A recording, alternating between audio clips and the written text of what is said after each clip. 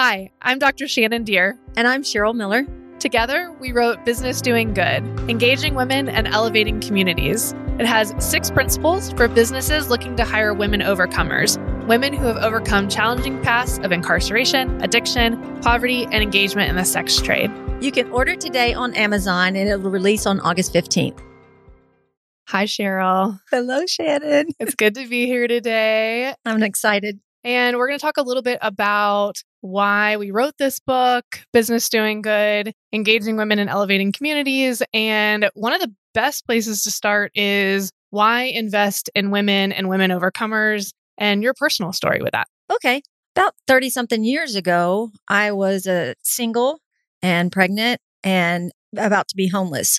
And when I went into labor, I found out that I was not just having one baby, I was having twins. Surprise! Yeah. And not only were they twins, but they were 2.5 months premature. So here I was, the single mom with nothing. And I have 2 babies that were born into the welfare system, 2 very sick babies that were born into the welfare system. And at the beginning, I wasn't even sure what to do. But fortunately, the people that were engaged in my life understood the principles that we write about in Business Doing Good. And they really pushed me. They didn't look at me like I was broken and needed to be fixed. They didn't look at me like I was some kind of project. They were like, well, you've got to figure something out because you now have 2 children to take care of and you're not going to be able to do that, doing the type of work that you've been doing in the past. So they encouraged me to go back to school. They helped with my kids. They helped me get transportation. So I did. I went back to school and I graduated a few years later with my bachelor's degree and became a teacher. And then after that, I met and married my husband, and we have 2 more kids since then.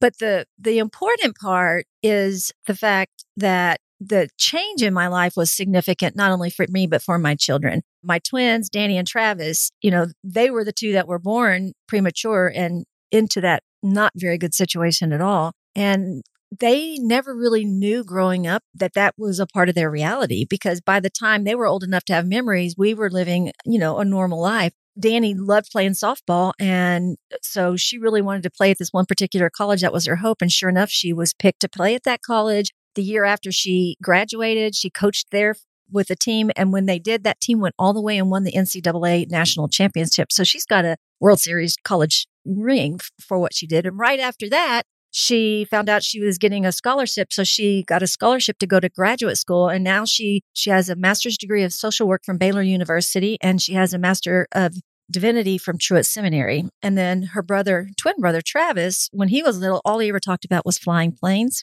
And I think it was like in maybe the 2nd or 3rd grade, he told us he wanted to go to the Air Force Academy. And eventually, went through high school and he applied and he actually got accepted. And so in 2009, he graduated from the United States Air Force Academy. And then eventually he went into pilot training. He flew planes. He actually was deployed and flew planes in Afghanistan. Now they're both married. My son had his first child a year and a half ago, and Danny's expecting her first child very soon. And the main reason why I think the principles in this book are significant for women overcomers like I was is it changed my life dramatically. The way people engaged with me and the way they pushed me and encouraged me changed my life dramatically and really drove me to want to be a better person and a better mom. But the bigger piece is my children didn't grow up in poverty and their children were not born into poverty. So generations are impacted by the principles that we're talking about. If it was just my life alone and, just their childhood alone, it would be great. But this is going to go on for generations in year after year after year. So I think that's one of the significant reasons why businesses and organizations really need to invest in the right way in helping women overcome challenging paths. Absolutely. And we talk about that a lot, that investing in women really has this exponential impact because it is generational. And it shows up in the research, of course, on world and economic development, but you've seen it thousands and thousands of times in women's lives. And so we met because I was doing research on women who were exiting the sex trade. And I called you because someone connected me to you. I called you and I said, can I come and interview people that have exited through your organization? And then the way I like to tell the story is that you grilled me for about an hour. It was more probably like 20 minutes and asked me a lot of questions about why I wanted to do the research, if I was really prepared to do the research, if I was going to take care of the women and, treat them well and confidentially and all of those things that are really important when working with a population that's gone through really any kind of challenging past, but certainly women exiting the sex trade. And so finally, after a very long grilling, you said yes, that I could come interview the participants. And so you weren't even there. So we didn't even get to meet then. I know. And then we met maybe a year or so later. And then about 2 years ago, you emailed me and said, would you like to write a book together? And I said, yes. And then I remember I wrote back immediately and said, wait, what is this book about? And I assumed it was about women overcomers, but I wasn't entirely sure. And so we'll talk about what the book's about in just a second. But first, you were at that time running a housing program. And like I said, you saw thousands of women overcomers come through the organization. And to us, women overcomers are women who have overcome any kind of challenging past. But specifically, we talk a lot about women who have overcome incarceration, addiction, generational poverty, and engagement in the sex trade. And so, like you said, you've seen all of those women come through and really provide better futures for their children. And that was something that was so compelling to me in the research that I did and talking to the women. And it was small things at first that they talked about being so proud of, being able to pay for their kids to have cable TV and an apartment and their own bed. Those were things that they were so excited about as they moved through that recovery process, really, and establishing a different future for that next generation. And like you said, your kids didn't grow up in poverty. Quickly, they were out of poverty. Their children will never even know that reality. And the same is true for so many women that came through the housing program that you ran, where their children will never know what poverty is like in the way that they did. And, so many of them really did experience that generational addiction, incarceration, and poverty where their parents were living in that lifestyle too. And that investment that you and the people working with you made in them and that they made in their own lives was really so powerful and such a big, major transformation for them. Exactly. So tell us a little bit about the housing program and what you did there. We'll talk about the principles that were used in the housing program later, but what was the housing program like? Why was it so important? Well, when I started, it was a small program. We had capacity for about 7 women, and then we got a grant and were able to expand, and we could house about 15 women on any given day with their children. And we were doing a really good job with the housing piece of it. They were getting sober and they were, turning their lives around. They were making good choices. They were getting jobs. But the problem we kept running into is they weren't getting jobs that paid enough for them to sustain a healthy, productive life that they were living. And so we really began asking, well, what can we do to address that? And so we created a social enterprise, and it was a training center. And at first we kind of played around with the different ideas of what kind of training we could do.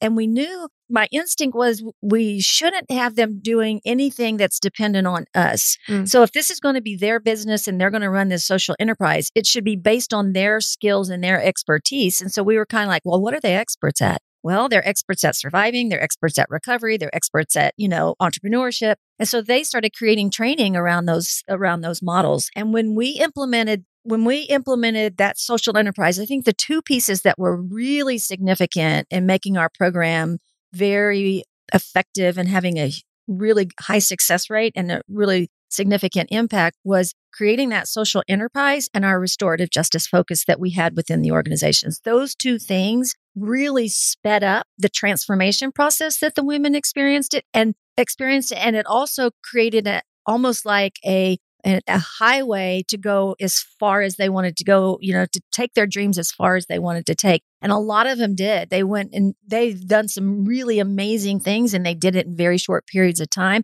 And the more exciting part is that they were even able to maintain it. And so it wasn't just that they accomplished it, they've accomplished it and continued to do things and continued to maintain their sobriety and, buying homes and those types of things. So it's really good model. And what excites me about the book and about our connection is I was seeing firsthand that this worked. I mean, you can't dispute when you have woman after woman after woman accomplishing all these amazing things. So you know that it works, but then you came along and with your research, and when you saw that that such a significant number of the women in your study had come through this program and kind of started digging into it, saying, okay, why is that model different from others? I think that was such a huge benefit especially for the book, because now not only can we just say, yeah, I know this works from experience, but we can also say, yeah, we know this works from the research perspective. Yeah, I agree. It's such a good partnership. Yeah.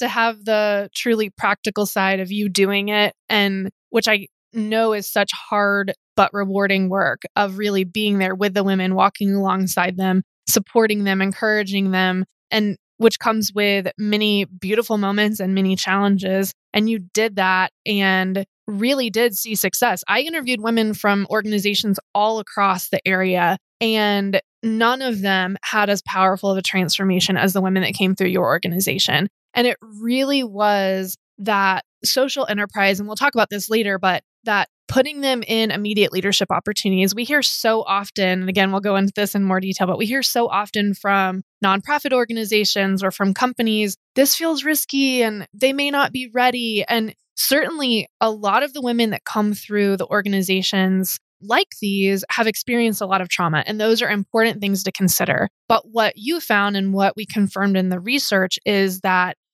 recovery from trauma, moving through that trauma, really is faster when you're building that self-efficacy or belief in yourself, that self-esteem and self-worth. Because when women, and again, my research was specifically for women exiting the sex trade, but your work was for women overcoming any kind of challenging past. And certainly there's a lot of overlap in addiction and incarceration and engagement in the sex trade. But specifically, women exiting the sex trade, their biggest challenge when they left was that they lacked self-worth and self-esteem. And one of the women said, I didn't know what I was good at anymore. I didn't know what I was good for anymore.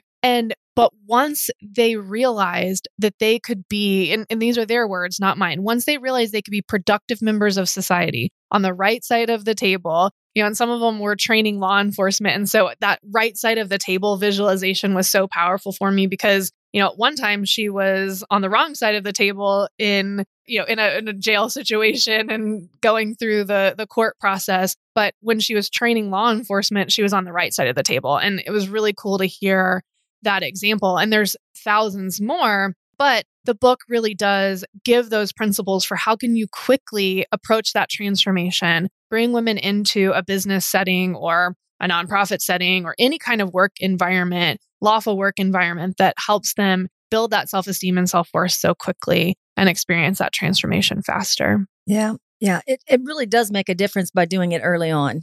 It really does. Yeah. So like we said, the book is called Business Doing Good, Engaging Women and Elevating Communities. And it provides 6 principles for businesses that are looking to hire women who have overcome challenging pasts like incarceration, addiction, poverty, engagement, and the sex trade. So it has those 6 principles, but what else does it have?